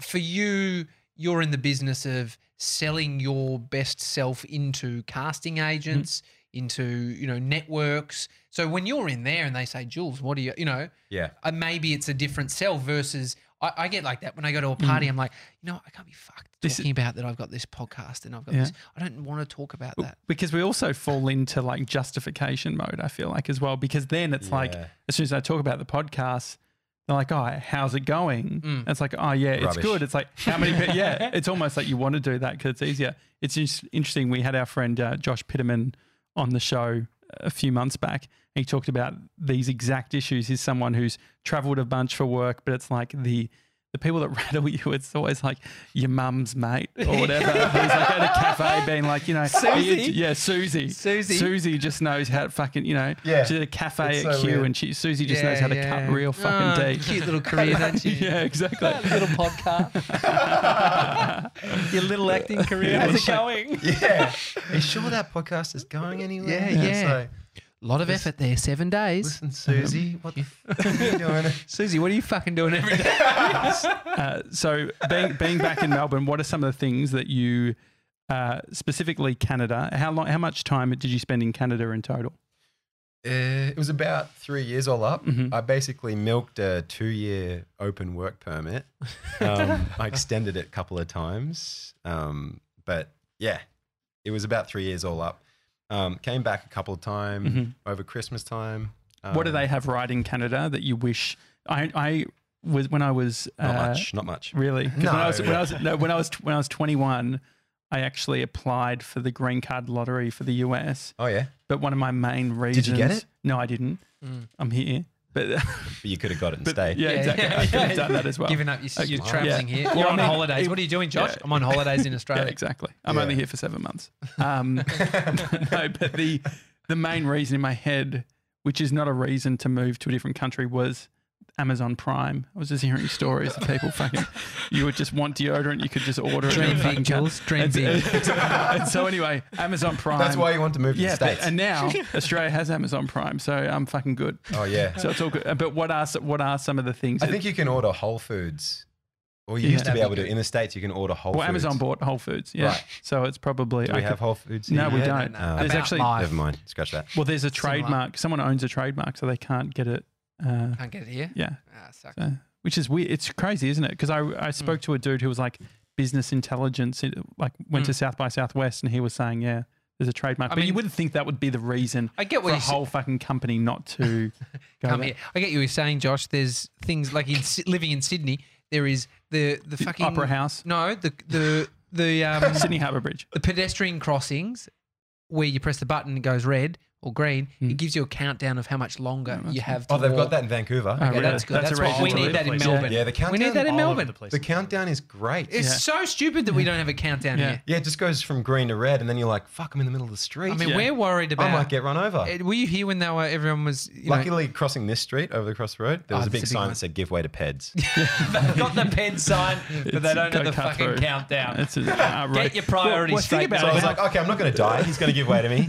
Well, think about how much space the give way to peds sign is It's versus big. a count. It's big. How hard is it to fucking give us 15 seconds? Okay, but here's an interesting thing because I was for the longest time in Vancouver, I was like, "Great, I've still got 4 seconds. I can make that. I'll just sprint and I'm good." And yeah, I've got a countdown: 4, 3, 2, 1. I'm already across the street. Then it was at some they had some police on a few corners for some like lock up for a street festival, and then I started crossing the street thinking, "Oh, I've still got 12 seconds. This cop's not going to give me a hard time." And he goes like, "Excuse me, sir, do you realize that as soon as the countdown starts, you're meant to not cross the street?" What the fuck is the point of the countdown then? What is the countdown? Well, apparently it's for drivers. Yeah. but hang on. Is that true? Yeah. So with the way that the law works, Bullshit. the way the law works, Okay, if- The good. law it has versus it how has like a people are doing walking it. person silhouette. If that sign is showing, you're allowed to walk. As soon as it starts counting down, That's silly. you're supposed to You're not stay. meant to start crossing Yeah, the yeah, street. yeah, I mean, I've run across with like Yeah. 2 seconds. I think before, that's the same here. When it starts flashing, you're not meant to start. Yeah. If you're halfway through, it's like, Yeah. yeah, sure, whatever. Oh, okay. But anyway, that's what I want. I'm glad here. we got the rules anything down. else? People was there people anything listening else to this who are traveling to Vancouver, you are now safe. If you're walking in a city where you have access to the countdown, if you send a photo of the countdown with you walking across, we'll send you stickers. Yes? Can we do that? Email. Yeah, we can do that. Yeah. hi@thedailytalkshow.com. Put your name and your You can feel address. the excitement building. Yeah, no, this is big Big. for us. This is big. We'll get the other stickers across soon anyway. I'm going to send this podcast to my mate Steve, and he's going to get some stickers. And so what other things in Canada do they have right that we need in Melbourne? All I can think about is stuff that Melbourne's got right over Canada, because I just went to a cafe, Melbourne cafe, and the coffee's incredible, the food's incredible, and like that sort of stuff's just starting to come into Vancouver. Yeah. I mean, 3D Deal's blown away. Spent a lot of money on coffee here. Agree. Yeah. I completely But agree. one thing that I like, your whole budget goes on Smashed Avo. Yeah. yeah. Well, the thing with the US that I like, which is very backwards, but I like it, is they're very loose when it comes to like plastic sippy drink, like water. Like you can just like take away. They'll give you a big straw, like a straw, and you can just be drinking Mate, water. I went up to Starbucks and you like that? I had a plastic cup, Which and is I was bad. like, can I just have can you just refill that? She's, oh, don't worry, sweetheart. And she throws the thing into the bin and just pulls up another one. I was like, I didn't need more plastic. Oh yeah, like is this in the States? In the States. Yeah. That was Yeah, I in think- Hollywood. The States, yeah. I mean, I think they're a bit behind when it comes to recycling. Oh, Yeah, yeah. They've that's just what I changed was out surprised- straws and stuff. They've just started doing that Whereas stuff.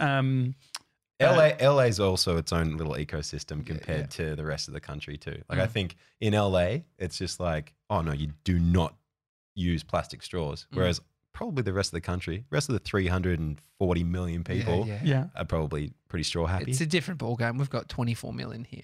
Or something like that, 27 million. Straws? No, Australians or We have 2 straws people per within person. Australia. Is that what you call them? In comparison, we call them straws now. No, there was in Munich, they're like super strict. But that's right. with You it. wanted to take away. No, we ordered takeaway, and then we're like, might as well just sit in.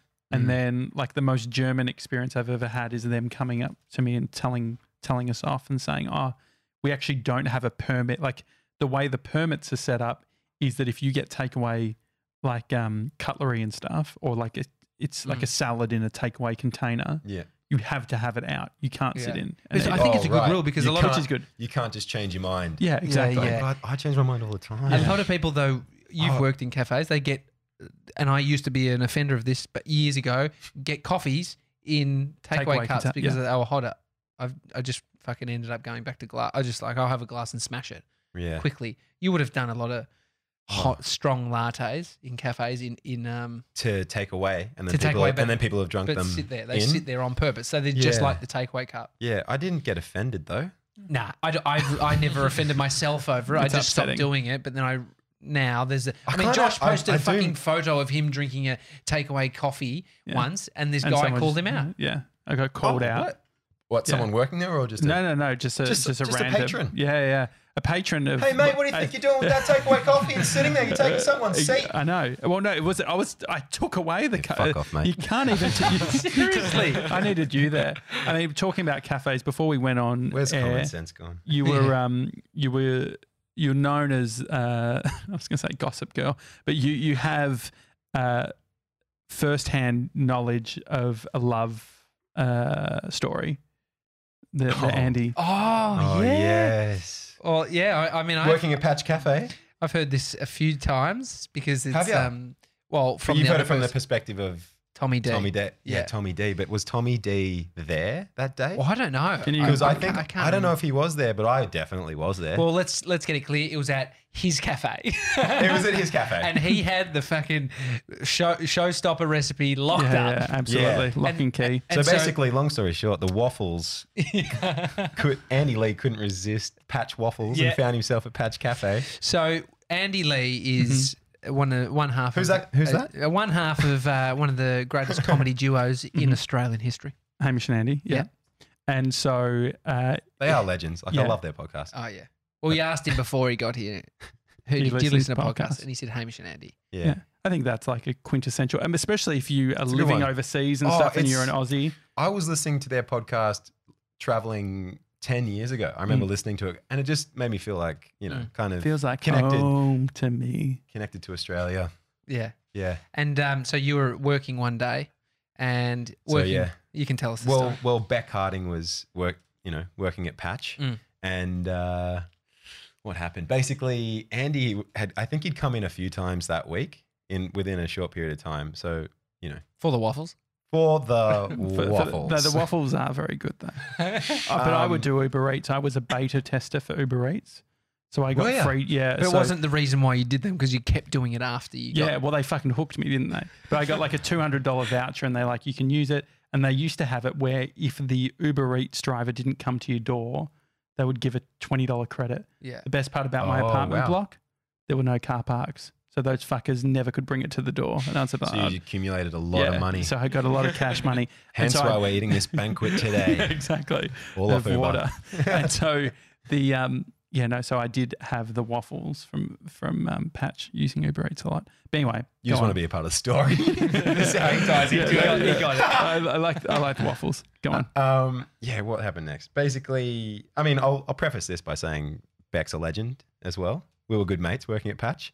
And there was always a bit of banter. And I remember Andy came in and he was on his laptop probably doing some work and she was serving him. And I remember I was just sort of giving her a bit of stick saying like, I think he's flirting with you. Mm-mm. And she was like, no. Like, I don't know if you met Beck, but she's just like, no. Like, I remember her being at Patch. Yeah. Yeah. Awesome girl. And was just like, no way. Like, no. And then I was like, yes, he is. And then basically, he left her a note. And I was like, oh, did he give you his phone number? And she opens it and it was a little message and it was his email. Well played. I think it's a great Now is that a power move? Yeah, I think it's a power move. I think it's a bit quirky. It's a bit it's not my phone number, but if you really want to get in contact, it's my Hotmail. Did you look at was it a Hotmail? I can't remember. For the purpose of the story, it was a Hotmail. Yeah, no, it was Andy at Hamish and Andy, just in case you didn't know. It was Hamish at gmail.com. It was info@hamishandandy.com. Just send it there. We'll get to one of us. Finance. The receptionist will set up a date. But I feel like and they've been together ever since. Yeah. That's cool. The email does work. I mean, but the dating scene nowadays, like, do people even? We did a whole bit with Mr. 97 looking for love, and there wasn't even phone numbers involved. It was all Instagram DMs and shit like that. Yeah, I think you could get pretty far down a relationship. Instagram's the new Tinder. Yeah. I like meeting somebody in real life as how I start a relationship. When did you meet Amy? I met her in Bali in 2014, 15. Yeah. That was before the internet. I mean, it was I just happened to have a chance encounter with her. So, and then my previous girlfriends I've never met. It was all pre-Tinder anyway. It was all pre-Tinder. Tinder, right? When I was still single, just before Amy, I was on Tinder a little bit, but nothing. Could you log in? Could we log in to see what the bio is? Would it keep it? Or can you not log in? Nah, I wouldn't have ever done it. I'm not the kind of guy to put a bio. Nah. What would you do? You don't put a bio on your Tinder. I don't think I would have. What, just one photo? Just the ultimate No, sort it of just peacock? pulls your photos from Facebook or Insta. You need a bio. It was so early days. Here's the problem. Are you single, Jules? Yeah. But you are? Yes. But here's the problem with not putting a bio. There's so many fake people on those things. Look, it's different days. You wouldn't do it now. I'm not. I mean, what's your bio? Guy who I don't know if this is going to work for you, mate. Yeah, I'm concerned. Glad I don't need that shit anymore, to be honest. Fuck. No, if you're on Tinder, that's okay. I can't be fucked thinking about dating ever again. I'm not, but yeah. Yeah. I mean, You're not on Tinder? are you on Tinder or no? No. What about if you just peacock, go on with Elio? Just clips the from the show. People just go like, that's not. Yeah. Who's this? Yeah. I mean, they don't know. Have you tried many of the dating apps or? Yeah, That was a serious question. No, I remember getting Tinder when it first came out, and I was like, "Oh, this is a great idea," and then it just like spread like wildfire. But now, no, I find it a bit like kind of whenever I have gone back on there, I'm just like, as soon as I have a conversation with more than one person, I'm like, oh, I can't really keep up. Oh, it with- gets confusing. Yeah. yeah, and I don't know. Yeah, I'd rather just make it simple but yeah. But But if you I think like what's happening nowadays is like people are on, Tinder and then Instagram and then struggling to connect or approach people just in a cafe via like a la Andy Lee, which, I think you don't want to be relying on social media and on Tinder. Yeah. Not that it's wrong, but just like you still need to be able to develop the skill to just go and approach someone. And so you do that? Are you Every one day. to be at a cafe? Would you? When was that? Oh my God. If anyone who knows me is listening to this, they're like, go on, tell the truth. I just get chatting to people. I've met people on the bus, at like train stations. And I think that's just like maybe from being in hospitality and traveling a lot. And in like industries where you meet so many new people almost daily sometimes, you can kind of just get chatting to anyone at any point in time. What time of day on the bus? Day? Yeah, what time of day? Because I does it feel matter? like Does it Mr. ma- does it 97 matter? catches. Yeah, Mr. 97 catches the bus like end of day and start of day. Do you ever fall in love on the bus? No, I haven't yet. Visually, he's not saying you've legitimately Yeah, fallen like in love. It's like as in like seeing- you're like, whoa, I'm in love with that person Yeah, across there, and I the see- chances of me actually getting a conversation going are very slim. No, I'm not. Depends on Not- the bus line, you think? Yeah, Yeah, well, definitely. That sometimes happen. Yeah, Like the Frankston line's probably a trickier train than most. I mean, he's coming from Baldwin. It's lovely out there. Baldwin, yeah. is Baldwin a good train? I mean, it's a Yeah, nice, It's a good bus. nice it's a nice bus ride. suburb, nice bus ride in. I mean, yeah. It's a you're good just bus. you're just focusing on the show, aren't you? He's very focused on Yeah, helping. he's the always boys. listening to I was audiobooks. sending you the website login this morning. True, on the bus, so. true. Why were you logging into the website? Change my bio. There was a mistake in it. Didn't What write was it. the mistake? It was just a few little spelling things. I What do you changed mean? up little bits and bobs. Nothing bad. You didn't run that by. Yeah, you didn't run it by me, but that's okay. I mean, at No, least you're doing don't your bloody run bio. it Of, by- I changed my icon photo. did as you well clear on the website. cache? Didn't clear the cache. What's that? You changed your eye color? Icon photo. Oh. You're going to, Jules, have a bio on our website. Yeah, you go to thedailytalkshow.com and there's a thing where you click guests. And Oh, then yeah? You'll see you pop up. Oh, and cool. Then, Who's writing that? that would be 3D I'll be deal. writing that one. Yeah. Oh, yeah, Yeah. cool. Yeah. So All right. Yeah. Have you had any weird inboxes on Insta since you started on Riverdale? Because I've seen your Instagram's popped. Yeah, a bit. Instagram's on heat. Yeah, it's on heat. It's definitely gotten warmer. Yeah.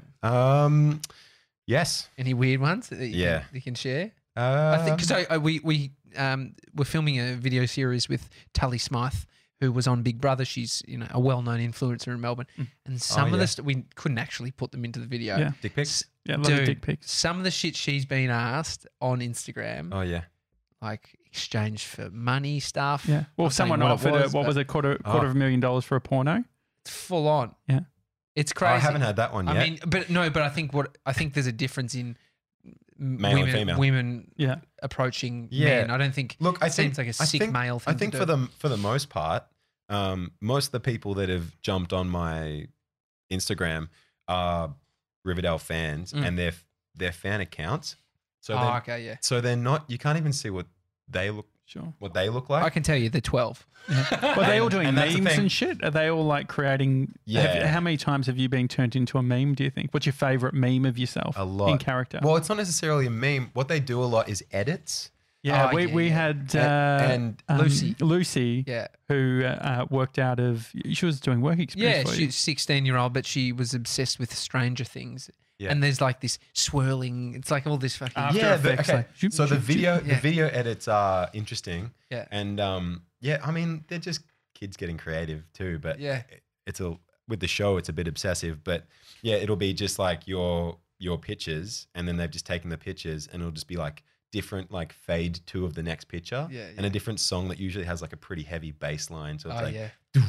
do, and it's Yeah, just like Sounds great some on the iPhone. screamo thing, or like like dubstep, and it's like do, and it's like It fades just- to the next picture. They're creating your next post. It's fucking brilliant. No have to I worry mean, about your next social post. how often are you responding? They're doing the PR for you. How often do you, if someone DMs you and you don't know them, will you actually write back?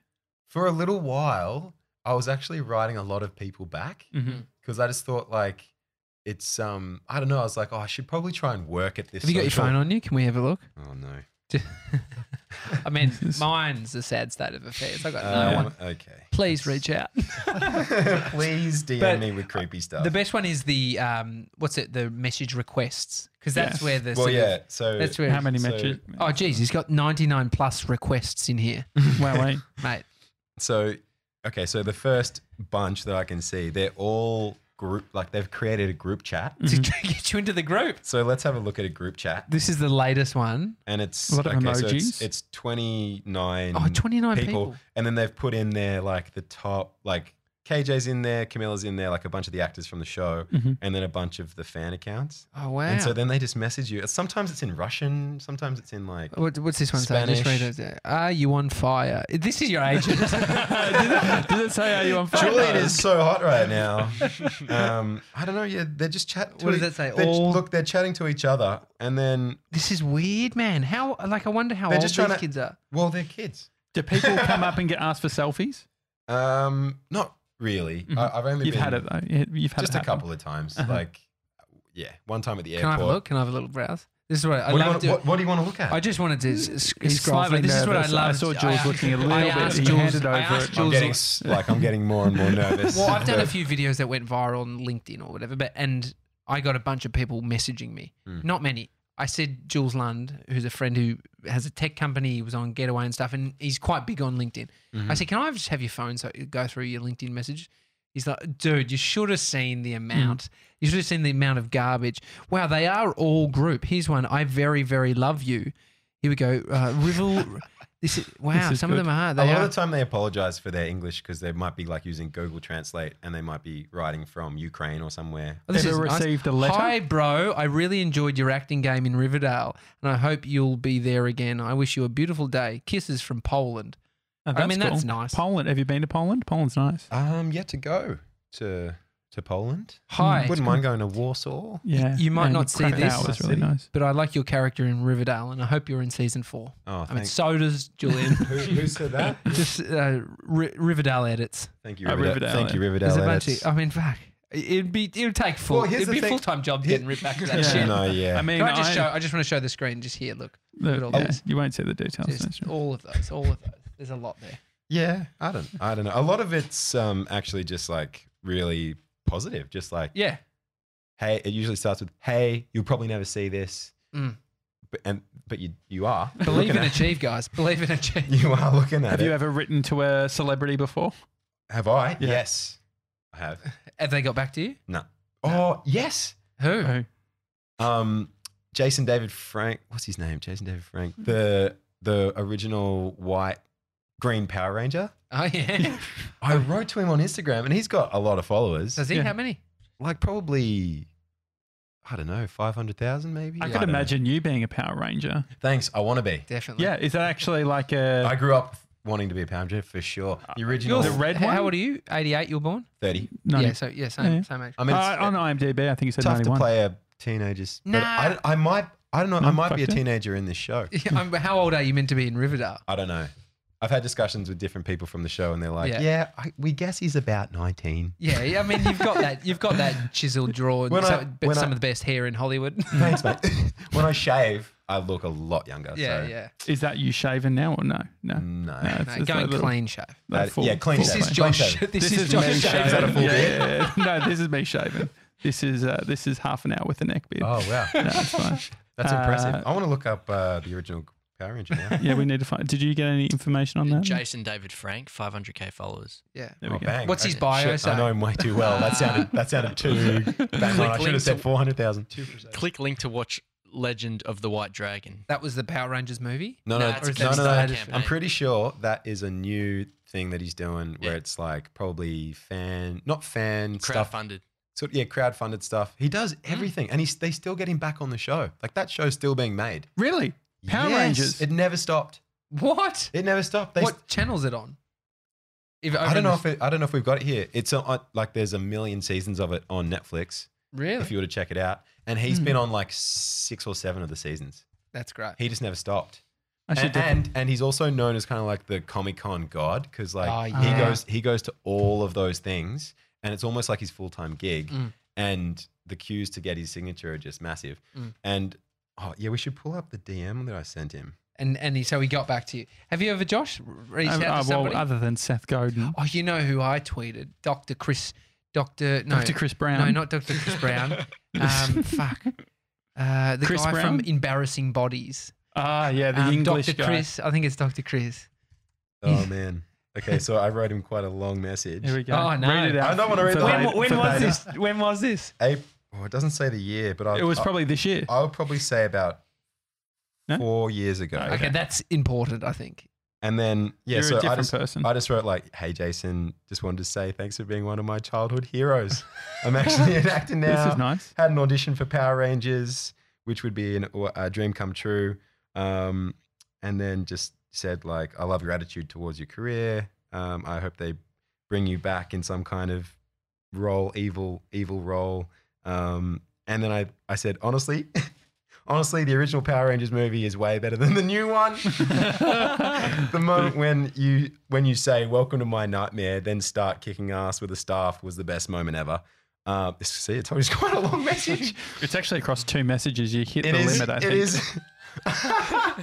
Honestly, I don't know how much. What is it? People behind the franchise don't see there's a market for an older demographic, which I think is true. Yeah, you're on fire. And then, because did you see they did like a trailer with James Van Der Beek? No. We're Okay, not across all this. Sorry, This is good. You could I'm actually really showing be my nerves. Power Rangers podcast. You could probably you could- start the first one. I'm not a huge crazy fan. I'm I mean, kind of looking you like did crazy. that. as he reads. And then I wrote like that dark trailer that came out with James Van Der Beek was epic. Hope they can see that. Hope they can see that and make something for the big kids out there. My sister met you at Comic-Con book convention once, and she apparently got to skip the line because she was working at it. Yeah. And then she got me a signed picture of the Power Rangers from the movie. So that was And pretty what did sick. he But say? then- What did he say? So he just wrote this. Thanks you. And Thanks then 3 you. fists. 3 fists. That's what you'd expect from a Power Ranger. Yeah. Yeah. He still does a lot of kung fu type stuff. Yeah. That's great. Well, hopefully next time we get you back, you'll be in a full Power Ranger outfit. Yeah, that'd be cool. Should Have you got any cool I'm auditions happy to. that you're doing? Is that how it works? Like, I guess you could You be know in the show, stages or of you the- could. I don't know, we don't understand how it works. mate. Is that a thing? I don't know if like to the level of what you're meant to talk about. Oh yeah. Yeah. But to just ruin everything. No, what's some? Yeah, I mean like that. Like, do you know the show? Did you know it was Riverdale that you? I mean, you obviously. Yeah, you know when you're going in for like what show you're going in for Mm. or what movie you're going in for. Mm. Commercials, they generally do like just say it's like in Vancouver you're going up for like Coca-Cola. It'll be like you're going up for Project Space Cadet or something. It's got a code name. Oh really? Yeah, and then you find out when you get there. Yeah. What What if it you're is. like, I don't drink Coke. I don't want this job. I don't. They're probably not gonna hire you. I'm a Pepsi guy. But yeah, no, Riverdale was a bit of a funny story how I got that one. Yeah, I knew I was going up for it, but I thought it was a smaller role basically, so I didn't make too much of it. But I also, when I first got to Vancouver, I knew that it was kind of a big deal that it was happening and that it was shooting there because of the Archie comics and there were the characters and everything. And so I kind of felt like, oh yeah, like at some point it'd be nice to get an audition for that. And then basically what happened was 2 days before I had an audition through the same casting director for a show called Arrow, which is a DC show, superhero type show. And it was for a cop. And on the top, on my breakdown, it said that I was going in for Cop 1 and Cop 2. And so then I learnt both sets of lines so I could perform it both ways in the audition. And basically I did the audition as Cop 1, and then the casting director was like, "Oh, that's great."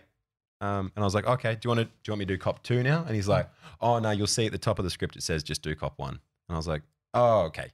Yep, sorry. Fair enough. Yep." And I was just like, "Oh, shouldn't have put in all that work to learn those lines." And then I booked it.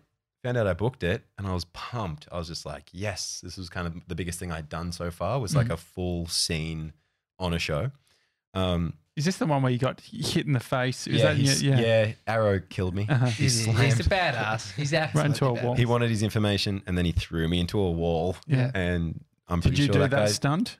No. No. Oh, I did the bit where I kind of did actually because they had to have a stunt coordinator in there and like showing how he was going to throw me into the first wall. Yeah. Because like he kind of fronts me into the wall like that, and then throws me across the room into another wall. So I didn't do the bit where I get hit and die, but I did the first bit where he slammed me into a wall. And so that was pretty cool because like each take, the stunt guy kept coming up to me and being like, "Can he throw you a bit harder on this take?" I'm like, yeah. Go for it. Yeah. And then the take we used, I don't think I really had to act because I was like, he really gave it. Yeah, that was awesome fun. That was a crazy week because I did that. I was on Riverdale on the Monday, Arrow on the Tuesday, back on Riverdale Wednesday, Thursday. And I was like, I remember checking in with myself and just being like, okay, this is not a normal week for you. Just remember that. Like So next the week next before you week, had nothing. next week, you got nothing on. Okay, so just check yourself this week.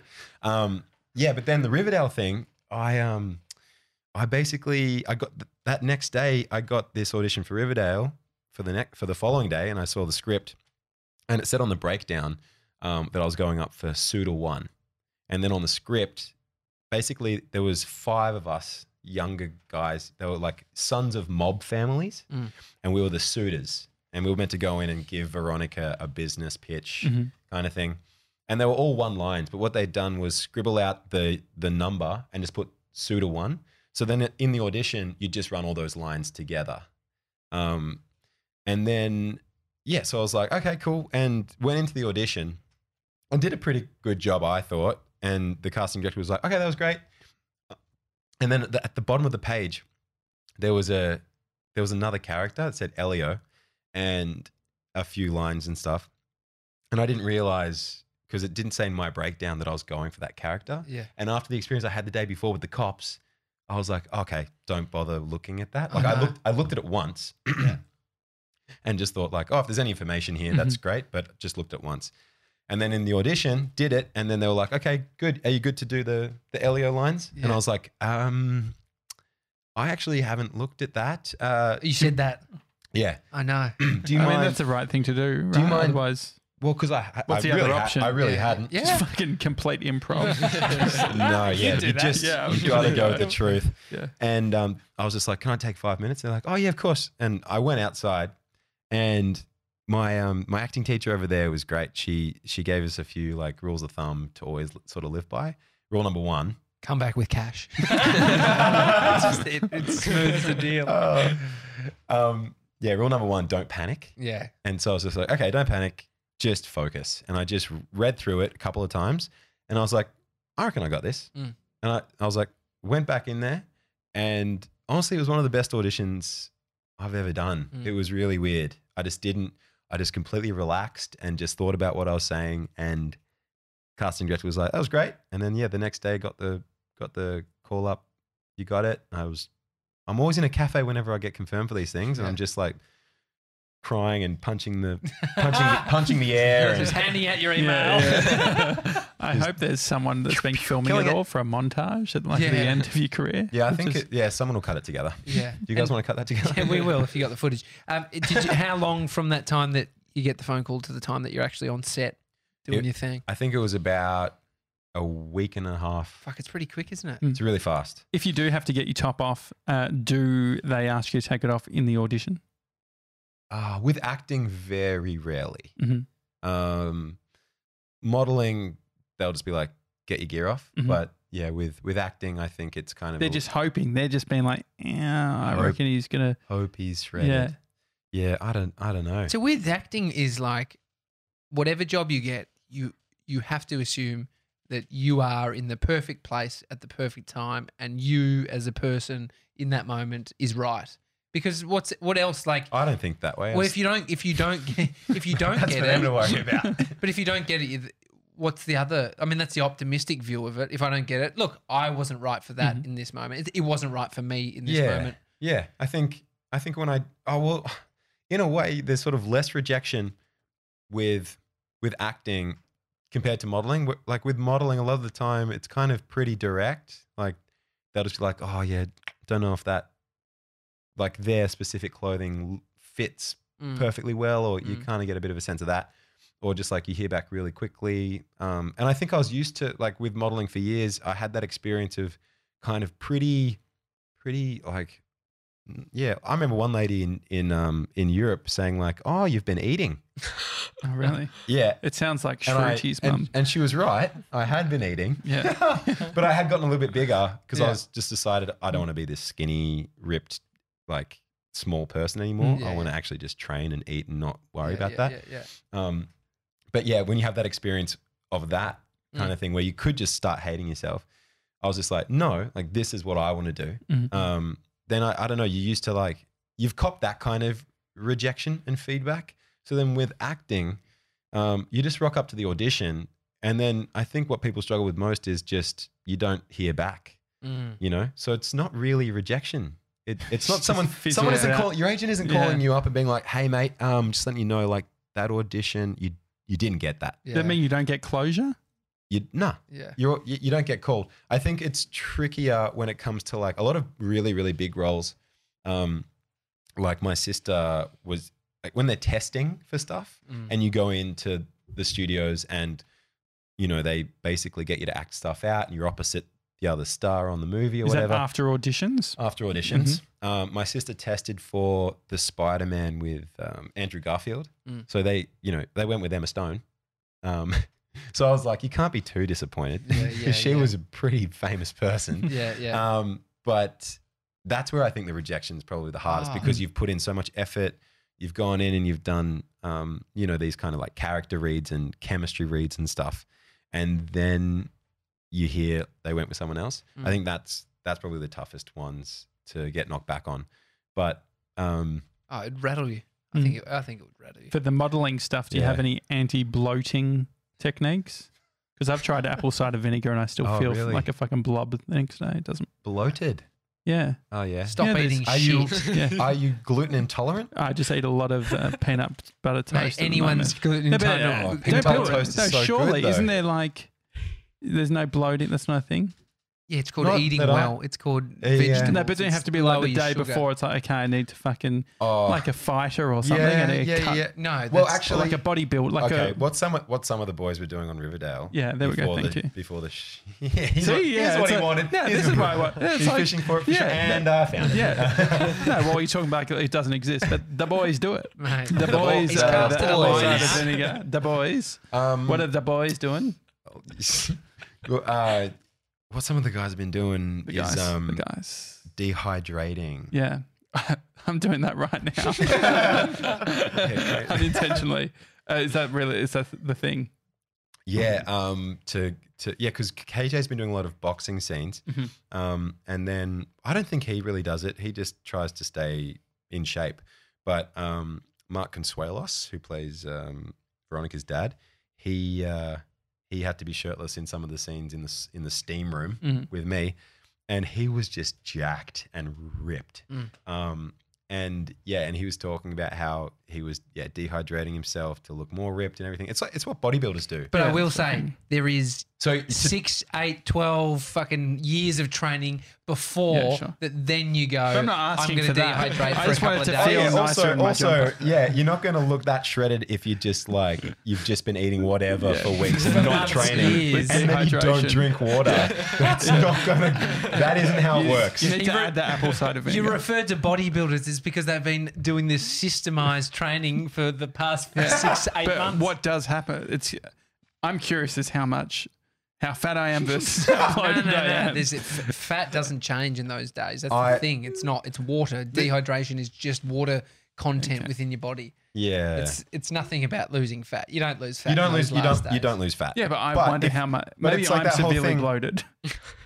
I Let's let him think that. yeah. Yeah, but you were actually. No. But I stopped eating. Like if you got off carbs and sugar for a good 8 weeks, you feel slimmer. But and that is the less bloat. There's less bloat because you're drinking more water But and also you're be eating more. Also, I found just being in Australia, I don't know what it is, but I think I feel less bloated in I'm general. less bloated. Just eating. Sorry, mate. It's mum's cooking. It's probably mum's Eating cooking. lean. Do you eat a lot of pizza? Yes. Yeah. There's definitely that. But don't have sushi. Do you do sushi? I do like sushi. A lot of hidden calories. Maybe just cut back on, maybe make pizza a treat food. Yeah, I agree. Do you do cheat days? Do I do cheat days? Yeah. I think I kind of cheat every day. I had violet crumbles yesterday. Did you? Oh, really? Fuck, he's living the life. Why, out of all fucking chocolates, would you choose violet crumbles? You guys are talking like I'm shredded right now. I'm not exactly shredded at the moment. No, but I mean, yeah. The violet crumble, like just on that, you've thrown a complete curveball with the violet crumble thing. Have I distracted you with the violet crumble? Crunchies are a lot better than violet crumbles. Would you not say? In my defense, my sister bought them. The honeycomb, it's just too dense and quite like it's sickening. To be honest, anyone who has an opinion on this, too sugary. yeah, Too sugary. No, I think too much honey in a violet crumble as opposed to a honey. Not enough honeycomb. chalk. Not enough chalk. Do you know where violet crumbles end up going? The ones that are all yes, into Birdie Beetles. Birdie Beetles at Melbourne Show. Oh yeah. I mean, they sell them elsewhere. Do they? No, yeah. You can buy. You can get Birdie Beetles. Dude, we could get Birdie Beetles. There's like lolly shops that sell Birdie Beetles. Are you saying you think they are you think you can only find exclusively a Birdie Beetle at the Melbourne show in a bag? They only do them once a year. True. Mr. 97's all over it. I mean, that's a good fact if it is. It makes sense. Isn't the concept of a show bag a funny one? We're just going to stuff in a bunch of candy and some toys Yeah. and sell it for too much. Show bag. I love show bag. It was a way to. It was That'll a be bit of a scam, $25, wasn't it? thanks. Yeah. You would have done the Power Rangers show bag though. I'm sure they would have had one. I probably haven't. Yeah, it probably had like a mask that had a little rubber bit that snapped off because it was just stapled on. Alibaba job. Did you find out the Birdie Beetles? Yeah, well, you can buy them from showbagshop.com.au. Still show bag. Okay. Yeah. Showbagshop.com. .com.au, yeah. Surely. Subscriptions are $120. Yeah, there's a I could lolly get shop. behind that subscription. Yeah. Fuck going to the Melbourne show. If you could just get the show bags delivered. 150 pack as well. Oh, yeah. $50. $50. Yeah. 150 bucks. 50 bucks. Oh, so you can just 25 cents buy a each? box of Birdie Beetles. Yeah. Not bad. Should we invest, boys? Good investment, sound investment. Julian, mate, thanks for coming on the show. No Next time, worries. the Power Rangers, we'll make some waffles and we'll have a bunch of Birdie Beetles as I'll well. bring the tapioca flour. It's a daily talk show. Remember, go to thedailytalkshow.com. You can click through guests. You can see Julian's profile. You'll see what 3D Dill has written about him on there. Hi at thedailytalkshow.com if you want to send us an email. Otherwise, tomorrow is Fat Fridays. We'll see you then. See you guys.